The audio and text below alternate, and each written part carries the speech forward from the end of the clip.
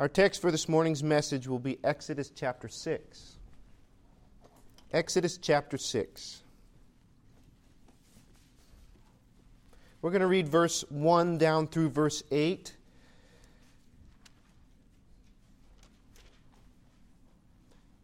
Exodus chapter 6, beginning in verse 1, the Bible says, "Then the Lord said unto Moses, Now shalt thou see what I will do to Pharaoh. For with a strong hand shall he let them go, and with a strong hand shall he drive them out of his land. And God spake unto Moses, and said unto him, I am the Lord. And I appeared unto Abraham, unto Isaac, and unto Jacob by the name of God Almighty. But by my name Jehovah was I not known to them. And I have also established my covenant with them to give them the land of Canaan, the land of their pilgrimage, wherein they were strangers. And I have also heard the groaning of the children of Israel, whom the Egyptians keep in bondage. And I have remembered my covenant. Wherefore say unto the children of Israel, I am the Lord, and I will bring you out from under the burdens of the Egyptians, and I will rid you out of their bondage, and I will redeem you with a stretched out arm and with great judgments. And I will take you to me for a people. And I will be to you a God, and ye shall know that I am the Lord your God, which bringeth you out from under the burdens of the Egyptians. And I will bring you into the land concerning the which I did swear to give it to Abraham, to Isaac, and to Jacob, and I will give it to you for an heritage. I am the Lord." Let's bow our heads, if you would. Father, we bow before you in awe of your greatness and your grace and your mercy and just who you are and all that you have done for us. I pray now for these next moments that we are together, that you would open our hearts and our minds and remove the distractions that would take our attention away from the great purpose that you have for us, Lord. Help that purpose to be clear to us, to ring into our hearts, and to motivate our actions, Lord, and that we would just be a shining light to those around about us. Do the work that you can only do through your Spirit just now, Lord. Break down walls and draw hearts to yourself, Lord, and convict where you see the need, and just help me to simply be a voice for the Scriptures, Lord, and let them speak louder than me. I ask all these things in the name of Jesus. Amen. So today we take our next step in our series where we're laying out our vision for 2020. And this is 2 of 3 messages where we're going to kind of lay that out. If you remember, the theme is real Christianity. Real Christianity. And I don't know if you've had time to maybe think about that or kind of let that settle in your mind. And I hope to really begin to unpack that this morning, what it means to be a real Christian. Last week we spent time looking at the fact that God is real. This week, the title of the message is God's Purpose for You is Real. God's purpose for you is real. Last week I wanted to lay the foundation of who God is, that He is mighty and that He is awesome. And this is not something we make up, and all that we read in the Scripture is true. God exists. His ability is beyond anything that we can imagine. He is the great I am. And all of this is very much real. That has to be in place first.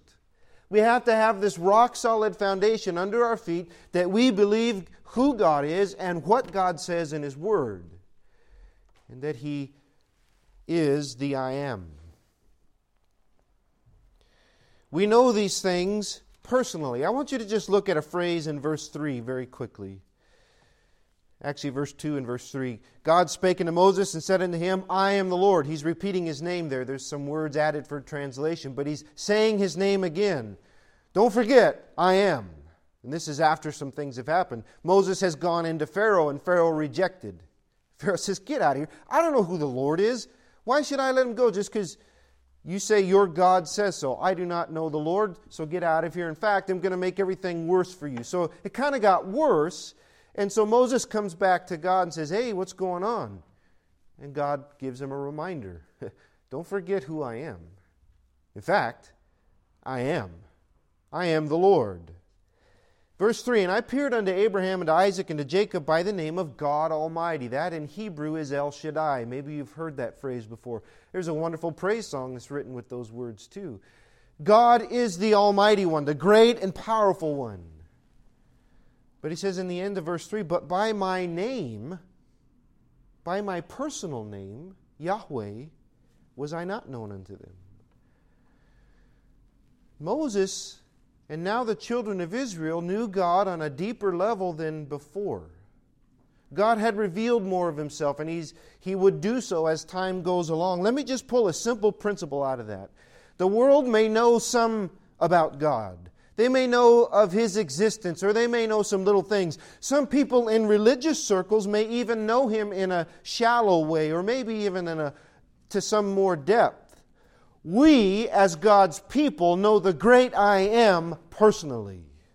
We know His name. We know His character. We call Him Father. That means something for your life. You know God in a personal way. That is important, not just because of what it means for you and me, but what it means for everyone around us.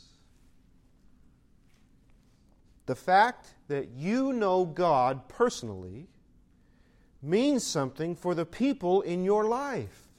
The fact that we here are people of the great I Am, we are part of His body, that means something for the community, doesn't it?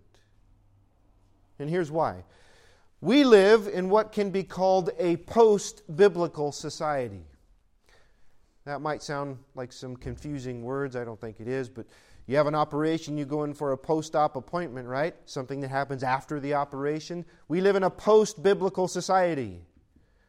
A society that is after biblical influence. It used to be a time in the not-so-distant past that you could assume people you would meet on the streets had some form of biblical literacy, had some form of biblical knowledge. People knew the Bible, some more and some less, to be sure. But people in society knew the Bible. They knew about the Bible. They knew the stories. It used to be you could ask a child, how did the animals get on the ark? Who was Abraham's son? Who was Abraham's grandson? How long was Jonah in the fish? And they would answer. Maybe some of you this morning are kind of racking your brains trying to figure out those answers. But it used to be people knew. They were familiar with foundational principles like heaven and hell, God and Satan, Jesus and the cross. They knew why it was important to go to church. They knew why it was important to live right. And it used to be, in a time in the not-so-distant past, that people lived according to biblical morality. Some more and some less, yes. But it was there. Why? Because the Bible was woven into society because it was in people's hearts. It was in the hearts of the people that made up that society. It was in the hearts of those who governed and made legislation and passed laws. It was in the hearts of those who enforced the laws. That time is no more. That time is no more. Do you understand? There are generations around us that have grown up without the Bible. They have grown up without the Bible in any form. All of this is totally foreign to them. They couldn't tell you where Genesis is or Matthew. They have no idea who Noah is or Abraham. They have no idea why we go to church on a Sunday. Maybe they've heard of God and Jesus, but probably through social media or media in general, and all of that tells them it's not real. What I'm saying is we cannot assume that the world knows what we do about God. We cannot assume the world knows God at all. We can't go into the world expecting them to know this. we have to start at square one.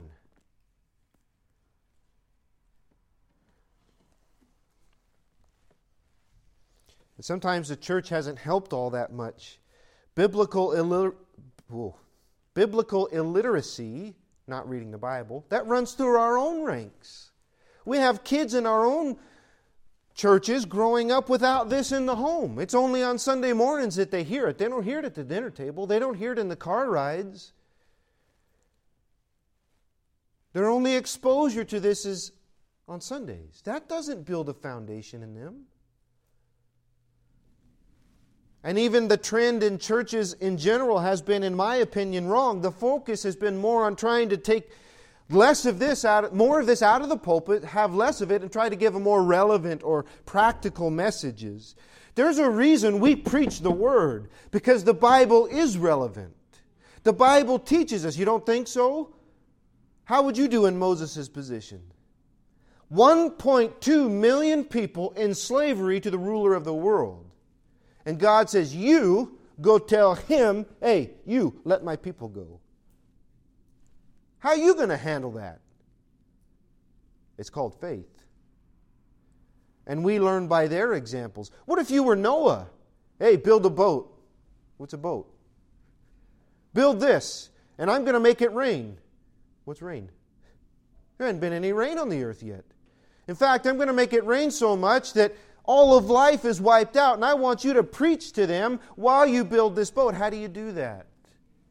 Faith.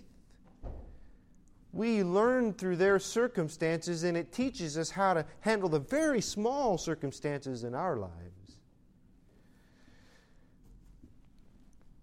But that is missing.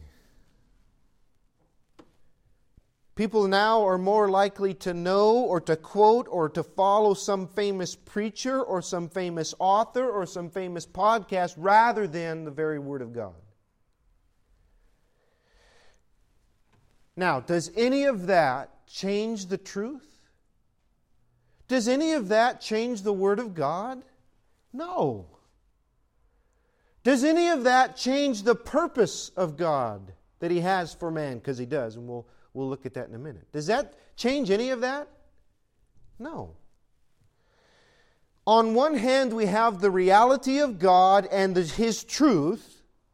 And on the other hand, we have a world who knows nothing about the Bible. How do the two connect? What is the link? It's us. It's us. We who know God, we who know who He is, we who know His truth, are the link to the world who doesn't know God. God needs to be seen and heard through us as we live, listen, as real Christians. We believe in the truth of the Word. We believe in the great I Am. We know about His covenants. We know about all the promises, all of the things that He would ask us to do in Scripture. Do we live that reality in our everyday lives so that the world can see? Not as imitations, but as genuine. That's what I want to focus on today.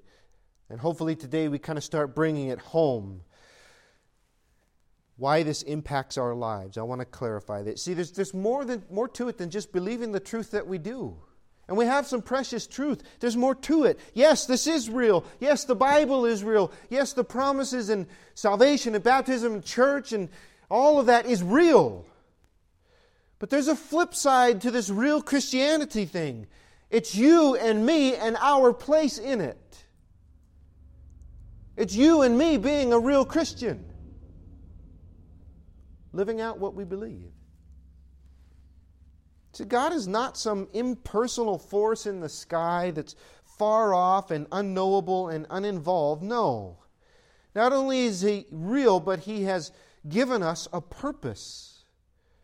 One that is known and made clear in His Word. Now, when I say purpose, let me just give you a definition so we're all on the same page. Purpose is defined as this: the reason for which something is done or created, the reason for which something exists. Understand that? The reason for which something's created, the reason why it exists.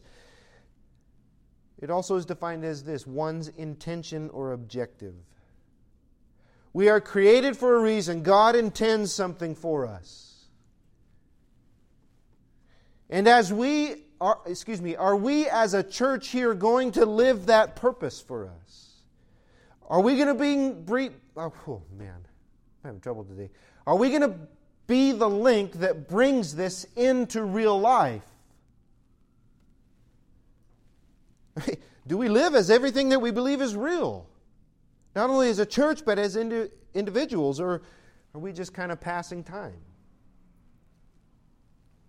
Letting generations of people go on not knowing the Bible. Letting generations of people around us go on their way to eternal damnation. Or is there more that is expected of us, and more that we are created for, and more that God intends for us, rather than to just go about our existence? So I want to look at that from a couple different angles that we'll consider this morning. First thing I'd like you to think of is the big picture of God's purpose. The big picture of God's purpose. Look in our text at verse 6. Wherefore say unto the children of Israel, I am the Lord, and I will bring you out from under the burdens of the Egyptians, and I will rid you from their bondage. I will redeem you with a stretched out arm and with great judgments. And I will take you to me for a people, and I will be to you a God, and ye shall know that I am the Lord your God, which bringeth you out from under the burdens of the Egyptians. And I will bring you into the land concerning the which I did swear to give it to Abraham, to Isaac, and to Jacob, and I will give it to you for a heritage. I am the Lord. You see that big picture purpose? I'm going to bring you out of bondage. I'm going to bring you to me to be a people, and I'm going to take you to the promised land. That's the big picture purpose God has here. Not only am I who I am the great I am, but I'm going to do something for you. I'm going to bring you out, bring you to me, and fulfill my promises. I have a plan for you. And listen, God did exactly that. I would love to take the time this morning and simply read the book of Exodus. If you don't get a chance, it's awesome. It's amazing the way that God works. I don't have time, and we'll come back to this in future messages, but He does exactly what He says. He brings them out in a mighty way. That's what Exodus is about. That's what the book is about. God brings them out of Egypt. He does so through great signs and great wonders. The 10 plagues and all the things that He does through Moses and through Aaron. The greatest of those signs being the Passover. He brings them out, brings them through the Red Sea. And through the Red Sea, He cuts them off from Egypt, brings them back to the mountain where they worship Him, just like He said in chapter 3. Just like He says right here. He gives them the 10 commandments. They go through the wilderness journeys and ultimately end up in the promised land. There's no mistaking that in Scripture. God did exactly what He said. Cool story, bro. What's that have to do with me? Yeah, okay, that's Old Testament, man. That has everything to do with you. That has everything to do with me. Because His purpose for them is His purpose for you and His purpose for me. There's so many of what we call types in the Exodus account. It's shadows of what comes in the New Testament. Pictures of what is going to come in the New Testament. All of these things that happen and that are shown are fully and finally fulfilled in Christ when He comes. I don't have time to explain, but I know you're familiar with this. Let me just say it plainly. First of all, this actually happened. Israel was actually enslaved to Egypt. God actually brought them out through 10 actual plagues, and all that He did actually happened. But it's a foreshadow of what is to come. Egypt is a type of the world. If you notice in Scripture, when you read it, you always go down to Egypt. You always go up to Jerusalem, and you always go down to Egypt. And it's a place of bondage. It's a bad place. Well, it's a representation of the world. Looking at it with spiritual eyes, we see the type. Egypt is the world, the domain of Satan and sin, and we are born into bondage to our own sin and the power of Satan. It's exactly what Paul says in Ephesians 2. You were dead in trespasses and sins, where in time past you walked according to the course of this world, according to the prince of the power of the air, the spirit that now worketh in the children of disobedience, among whom also we all had our conversation in times past, in the lust of our flesh, fulfilling the desires of the flesh and of the mind, and were by nature the children of wrath, even as others. We are born into bondage to sin, to Satan, to this world. We cannot deliver ourselves, and God wants to bring you out of that. Didn't He promise that here? In verse 6, I am the Lord, and I will bring you out from the burdens of the Egyptians. I will rid you out of their bondage. I will redeem you with a stretched out arm and with great judgments. God wants to bring us out from bondage to the world and our own sin. Well, He did that in Exodus, ultimately through what is called the Passover. You remember that account? We have the 10 plagues and these great and wonderful signs happen, but the 10th one is different. They were to take a lamb, to slay it, and to put the blood on the doorposts. And the thing that the Lord says is, when I see the blood, I will pass over you. If you applied the blood to house, death didn't come in. And those who did not apply the blood, well, they lost their firstborn son. They lost their firstborn cattle. They lost everything that was firstborn in the house. But if you were faithful and you followed the instruction of the Lord and applied the blood, the angel of death passed over. That's a perfect picture of what is to come. All of that is a picture and a type of Christ. He is the Lamb of God, John says, right? Behold, the Lamb of God who taketh away the sin of the world. He is the Passover sacrifice for our sins. In fact, Paul says it in 1 Corinthians 5. For even Christ, our Passover, is sacrificed for us. Christ is the Lamb that bears our sins. His blood is shed so death would pass from us. Hebrews chapter 9 makes it very clear. Here's what it says. Neither by the blood of goats and calves, but by His own blood, He entered once into the holy place, having obtained eternal redemption for us. Christ, by the sacrifice of His blood, by His death on the cross, has obtained eternal redemption for us. For if the blood of bulls and of goats and the ashes of a heifer sprinkling the unclean sanctifies, how much more shall the blood of Christ, who through the eternal Spirit offered Himself without spot to God, purge your conscience from dead works to serve the living God? It's His blood that cleanses us. It's His blood that redeems us from our own sin, from the bondage that we are in. In fact, John 3 says, For God so loved the world, He gave His only begotten Son, that whosoever believeth in Him should not perish, but have everlasting life. Christ is the sacrifice for our sins. He is the way we are redeemed out of the world. That's step one. And if you don't know Jesus as Savior, that's the thing that you need to know this morning. Has His blood been applied to your heart by faith? Have you trusted in Him that He took your sin to the cross and He gave His life for your eternal redemption? Have you trusted in Him and cried out to Him to save you? You don't get to the mountain of God without that. You don't get to God's presence. You don't get to the promised land. You don't even get to the Red Sea without Christ. It's salvation first. And if you don't know that this morning, I pray that you would trust in Him and place your faith in Him.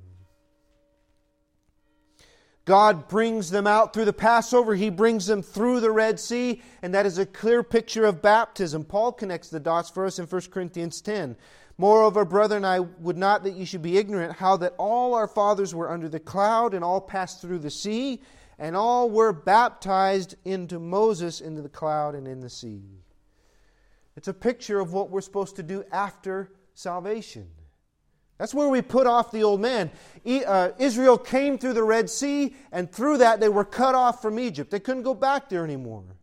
They're their own nation now with a purpose to follow God. That's what baptism does for us. Romans 6 says we're raised to walk in newness of life. We're dead to sin, that we should no longer live therein. We sever ourselves from our past life, and we're living as gods now. And we follow Him, and we keep His commandments as part of His people, following His leading, expecting His blessings, expecting Him to take us to the promised land. Look in verse 4 of our text, verse 4 and verse 5. I have also established my covenant with them to give them the land of Canaan, the land of their pilgrimage, wherein they were strangers. And I have heard the groaning of the children of Israel, whom the Egyptians keep in bondage, and I have remembered my covenant. You see, God has promised some things to those who are faithful. He's talking here about Abraham, and He promised Abraham, if you follow me, I will bless you. If you are faithful to me, you will experience my blessings. This was passed on to Isaac. This was passed on to Jacob. This was passed on to the children of Israel as well. And beloved, today we serve in the same promise. If we faithfully follow God, He will bless us. You want to know the blessings of God? You follow Him and you be faithful to Him. And God here is reminding them, I haven't forgotten. And let me just say this morning. God has not forgotten His covenants. God has not forgotten His promises. In fact, He's going to keep them. Look, they're in Egypt. They don't know what a promised land is. But what does God say to them while they're in Egypt? I haven't forgotten. I'm going to take you where I said I would. And He does exactly that, right? And listen, maybe this morning we need to be reminded we're in the world and we're living in this crazy time. We talk about heaven and the promises and the rewards that God has promised. And sometimes it's hard to see.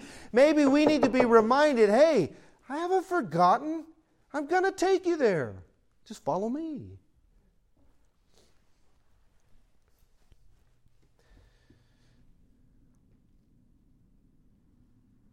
I want you to fast forward to Exodus chapter 19. Is everyone with me? Is this making sense? We see there's a big picture plan here. Salvation, baptism, calling us to Himself. I want to fast forward to Exodus chapter 19. Some of the most awesome chapters in the Bible. If I could be at a place in Scripture, Mount Sinai is one of them. God comes down on a mountain. And the mountain's on fire, and all of Israel can hear the voice of God. And oh man, Moses gets to go up in God's presence. I believe it's the Father, unlike any other time ever. He gets to see, Moses gets to see the back part of the glory of God. He doesn't get to see Him, because he can't, he'll die. But he gets to see a piece of God. So much that his face is like shining, because God is so glorious. Oh man, I would love to have been here.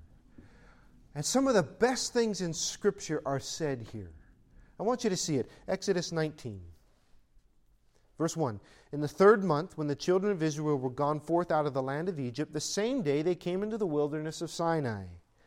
For they were departed from Rephidim and were come to the desert of Sinai, and had pitched in the wilderness, and there Israel camped before the mount. And Moses went up to God, and the Lord called unto him out of the mountain, saying, Thus shalt thou say to the house of Jacob, and tell the children of Israel, Ye have seen what I did to the Egyptians, and how I bare you on eagle's wings, and brought you unto myself. Now therefore, if ye will obey my voice indeed, and keep my covenant, then ye shall be a peculiar treasure unto me above all people. For all the earth is mine, and ye shall be unto me a kingdom of priests, and a holy nation. These are the words which thou shalt speak unto the children of Israel. That's an amazing promise. They are brought out of Egypt, through the Red Sea, to the presence of God. And He says, you know what? You're going to be a special people to me.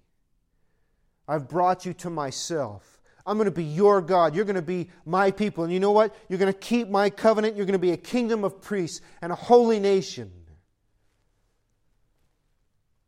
And beloved, it's the same with us today.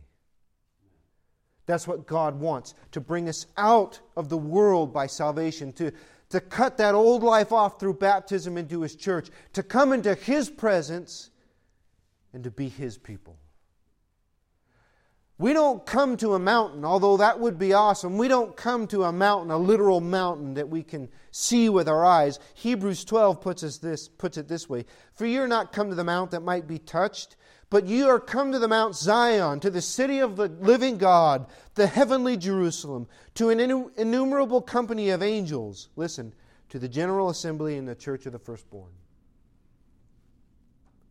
We come to the presence of God when we come here. As amazing as it would be to see that with our own eyes, when we come here and we meet together, we are in the presence of God. And we are to be His people, keeping His covenants. We've been brought out of this world. The old life is put to death, and we worship in His presence as His body. Listen, that's the big picture. And that's the plan for each and every one of you. You understand that? That is God's purpose, in fact, for all of mankind. That's why we are here. That's why man has been created, to come back into a relationship with God, to be saved, to follow Him in baptism, and to live our life with Him on the way to eternity. Plain and simple, that's it.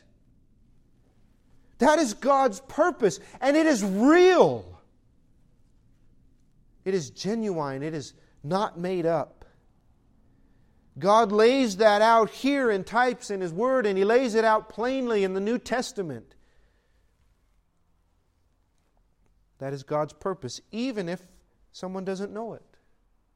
You understand, the world may have no idea. That doesn't change the truth. You know the truth. I know the truth. Do we tell it? We know the verses that say God wants all men to be saved and come to the knowledge of the truth. We know the verses that say, come to me all ye ends of the earth and be saved. We know how the Scriptures talk that He wants communion and fellowship and restoration with us, to free us from the bondage of sin and death and to call us to Himself.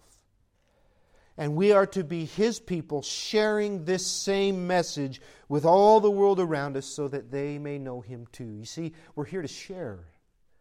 We're not here to sit here and be quiet and keep it in. We're here to share. That's the commission we've been given, right? What did Jesus tell His church? Go and make disciples. And baptize them and teach them and do it again and again and again. Not to sit back and pontificate about how bad the age is. Oh, kids these days. Oh, politics these days. That does no good. Get out and tell someone about Jesus. Get out and tell them what God's purpose for them is. Because this gospel is for the world. And we need to reach out with it to as many as possible. I wonder, as we hear these things, and even as we've experienced them in our own hearts, is it real to us? Let me read you what Paul says to the church at Thessalonica. Is all this real, or is it just something we do? Listen, here's what Paul says. We give thanks to God always for you. We make mention of you in our prayers, remembering your work of faith and your labor of love and patience in the hope of our Lord Jesus Christ and in the sight of God our Father, knowing, brethren, your election of God. For our gospel came not unto you in word only, but also in power. Paul says, you saw it in us. We lived it in front of you. And in the Holy Ghost, and in much assurance. And you know what manner of men we were among you for your sake. And you became followers of us. You're doing the same thing you saw in us. You know those people in your life where you saw the gospel as real? Maybe it's your parents. Maybe it was your grandparents. Maybe it was those faithful older members of the church. Like, when they talked, you knew something was different. Or you knew it was real to them. Because they talked about God in a way that you knew they knew Him. And the way that they would talk to you and what they would talk to you about, it left a mark on your soul, right? Paul and Silas and Timothy, that's who's writing this, they dealt with the believers there at Thessalonica in the same way. And you know what that church did? They acted the very same way to those around it. You became followers of us. So that, listen, you were examples to all that believe in Macedonia and Achaia. For from you sounded out the word of the Lord, not only in Macedonia and Achaia, but also in every place. Your faith toward God is spread abroad, so we don't need to speak anything. For they themselves show of us what manner of entering in we had to you, and how you turned to God from idols to serve the living and true God. This was real to them, and it was being spread. That's the question I have. Is this real to us? Because if it is, it's going to go out from us. It's going to be lived out. That's why we outreach to the community, right? That's why we seek to outreach.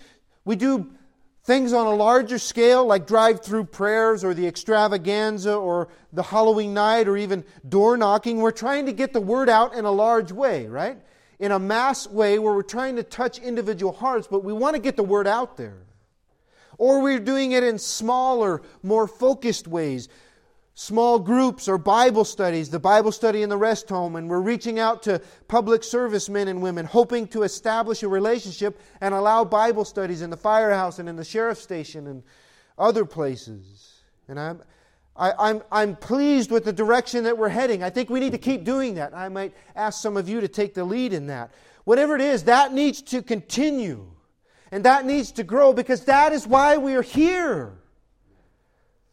To make disciples, not to simply exist. That's the big picture.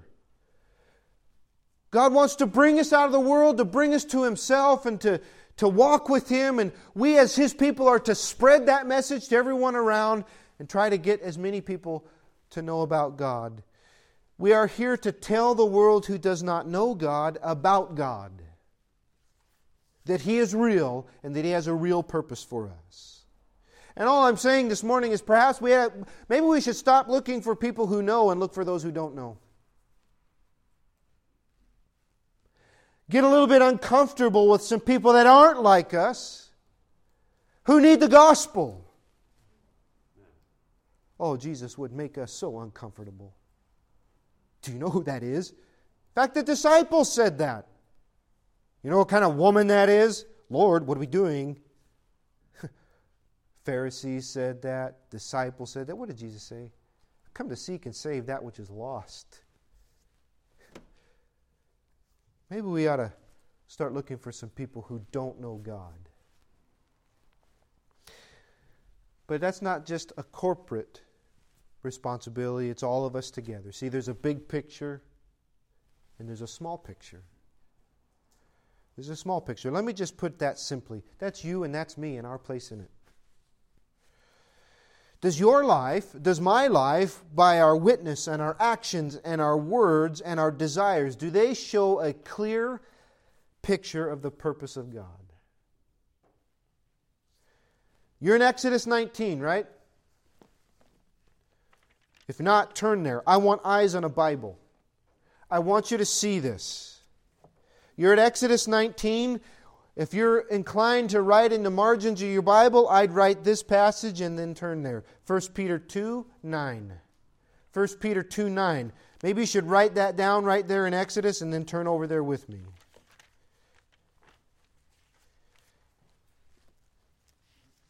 First Peter 2 and verse 9.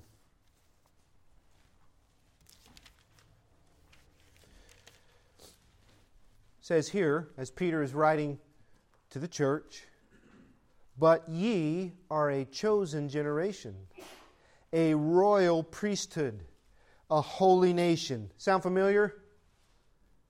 He's taking the promise that was given to Israel, God's people, at the Mount Sinai, and saying, hey, that is still the case for you today. That's the case for His people, the church. You are a chosen generation, a royal priesthood, a holy nation, a peculiar people. Listen, that ye should show forth the praises of Him who hath called you out of darkness into His marvelous light, which in time past were not a people of God, but now are the people of God, which had not obtained mercy, but now have obtained mercy. Dearly beloved, I beseech you as strangers and pilgrims, abstain from fleshly lusts which war against the soul, having your conversation, your lifestyle, honest among the Gentiles, that whereas they speak against you as evildoers, they may by your good works, which they shall behold, glorify God in the day of visitation. Do you see that? We are to shine as a light in the dark world. We, in our own lives, are to show forth His praises. You are the living link to the truth of God and those who do not know Him. You are the light to the dark people in your world. You understand that?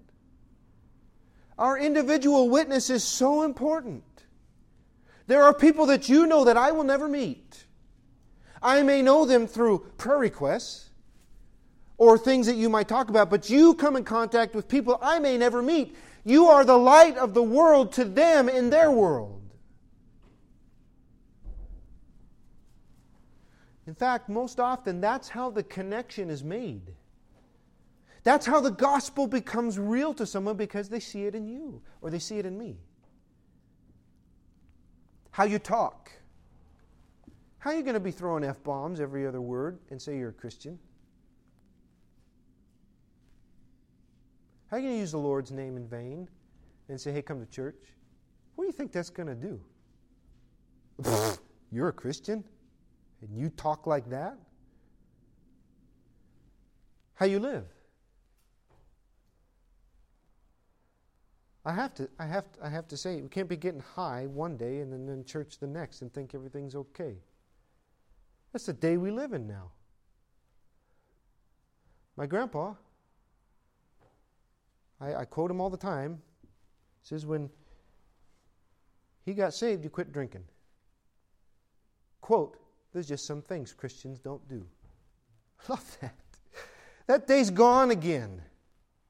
Maybe we ought to start turning up the light in our lives and show some people God rather than trying to be more like them.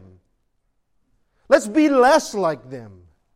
Let's stick out like a sore thumb so they ask, hey, what's different about you? God is, and He has brought me out of this world, and I know Him as my Father, and He wants the same for you too.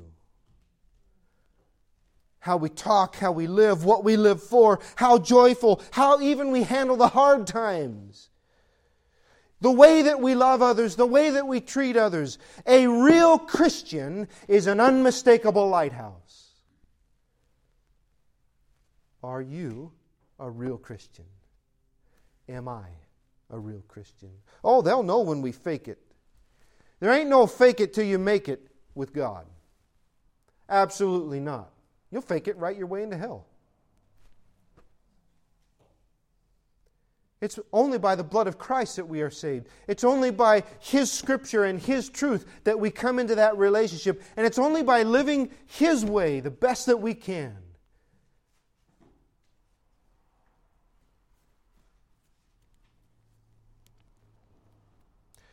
We try to fake it, somebody will smell it out.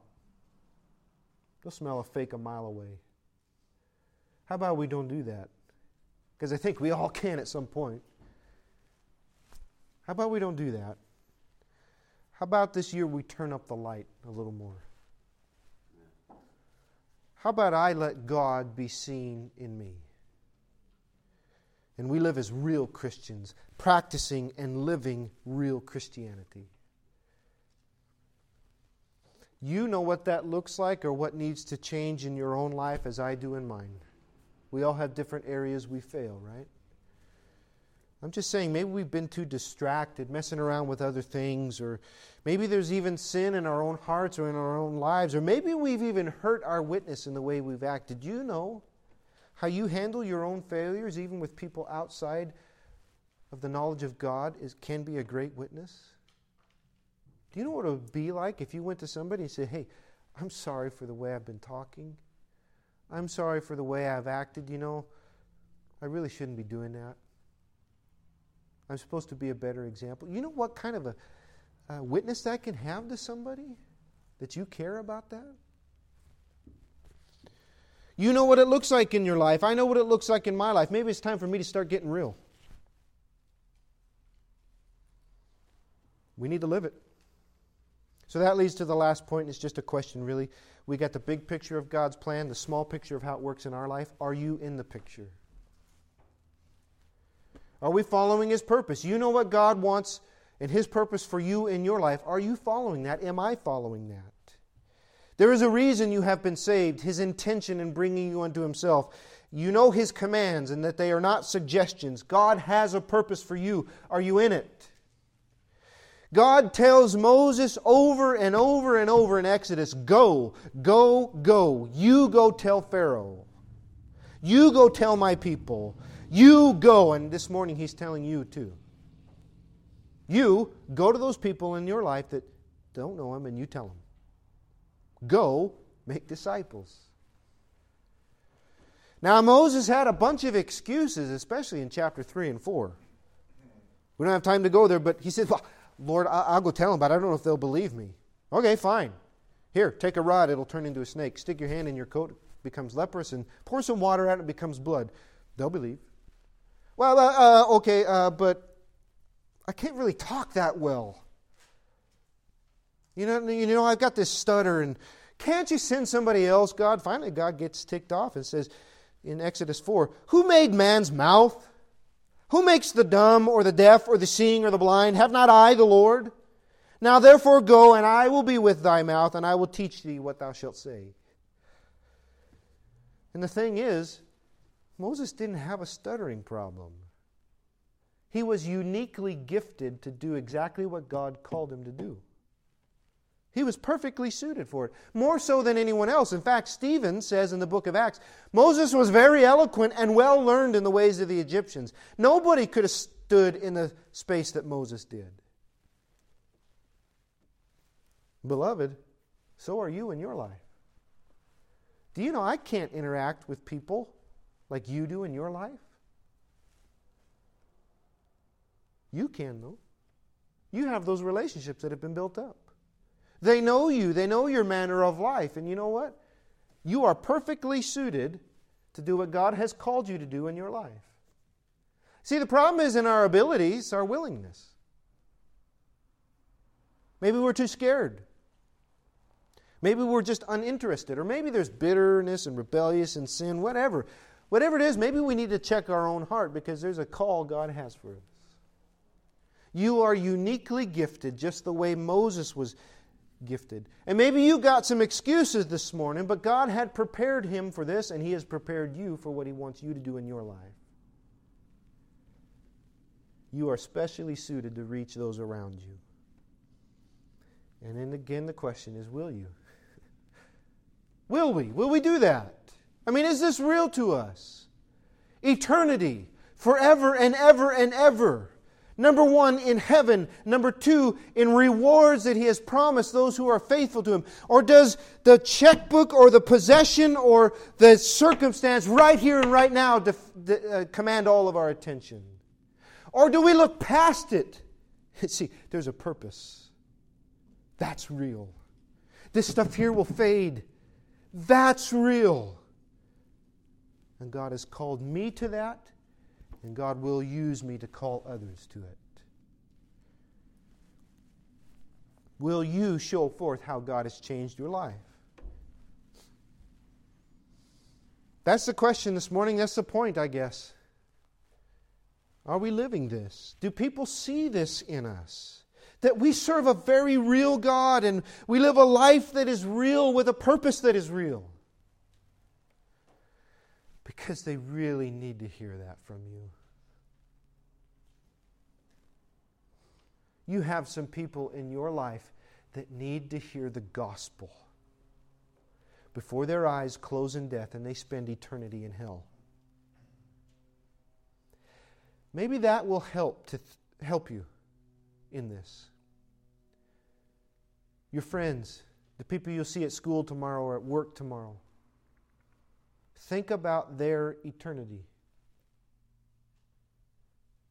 That if they do not know Christ, if they have not been forgiven in the free pardon of sin by placing their faith in Him, and their eyes close in death, they will be separated from God in torment forever and ever.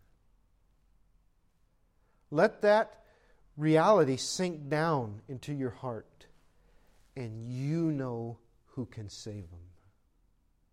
And you know that God wants to save them.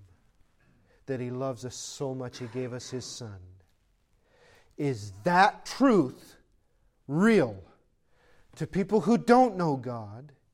And are you going to be the link that brings it together? This is not just true on a Sunday morning for an hour.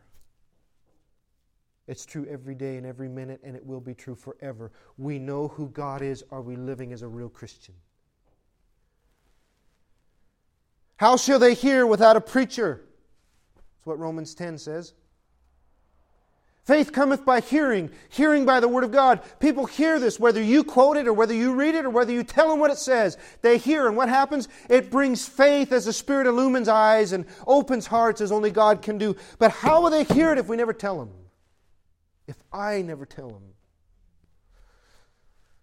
How can we as God's people have a real and lasting impact by being a real Christian? Let me just end with this verse. Matthew 5:16 says, "Let your light so shine before men that they may see your good works and glorify your Father which is in heaven." Maybe that's a good verse to have for the theme this year. Not only as a church, I want God to be seen in us as a church, but I want God to be seen in me too.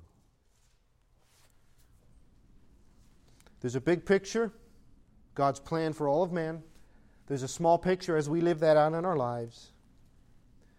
Maybe we need to get in the picture.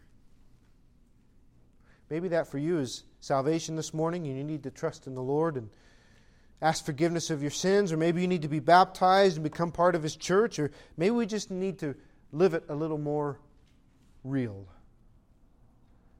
But can I say that without sounding silly? Let's get real. Maybe it's time we did. Maybe it's time I did. Let's pray. Father, I thank You for Your love and Your truth and Your call to us and the purpose that You have, Lord. I pray the words that have been spoken, the scriptures that have been read will ring in our hearts. Use them, Lord, to draw, to convict, to strengthen whatever the need is, as only You can do. Lord, if there's one who's lost and do not know You as Savior, Lord, that You would draw them. Lord, those of us who do know You, that You would draw us closer to Yourself, that we might be a special people, one that will show forth Your praises and how You've called us from darkness into Your wonderful light. Give us the strength to do that and work in us, Lord. I pray these things in the name of Jesus. Amen.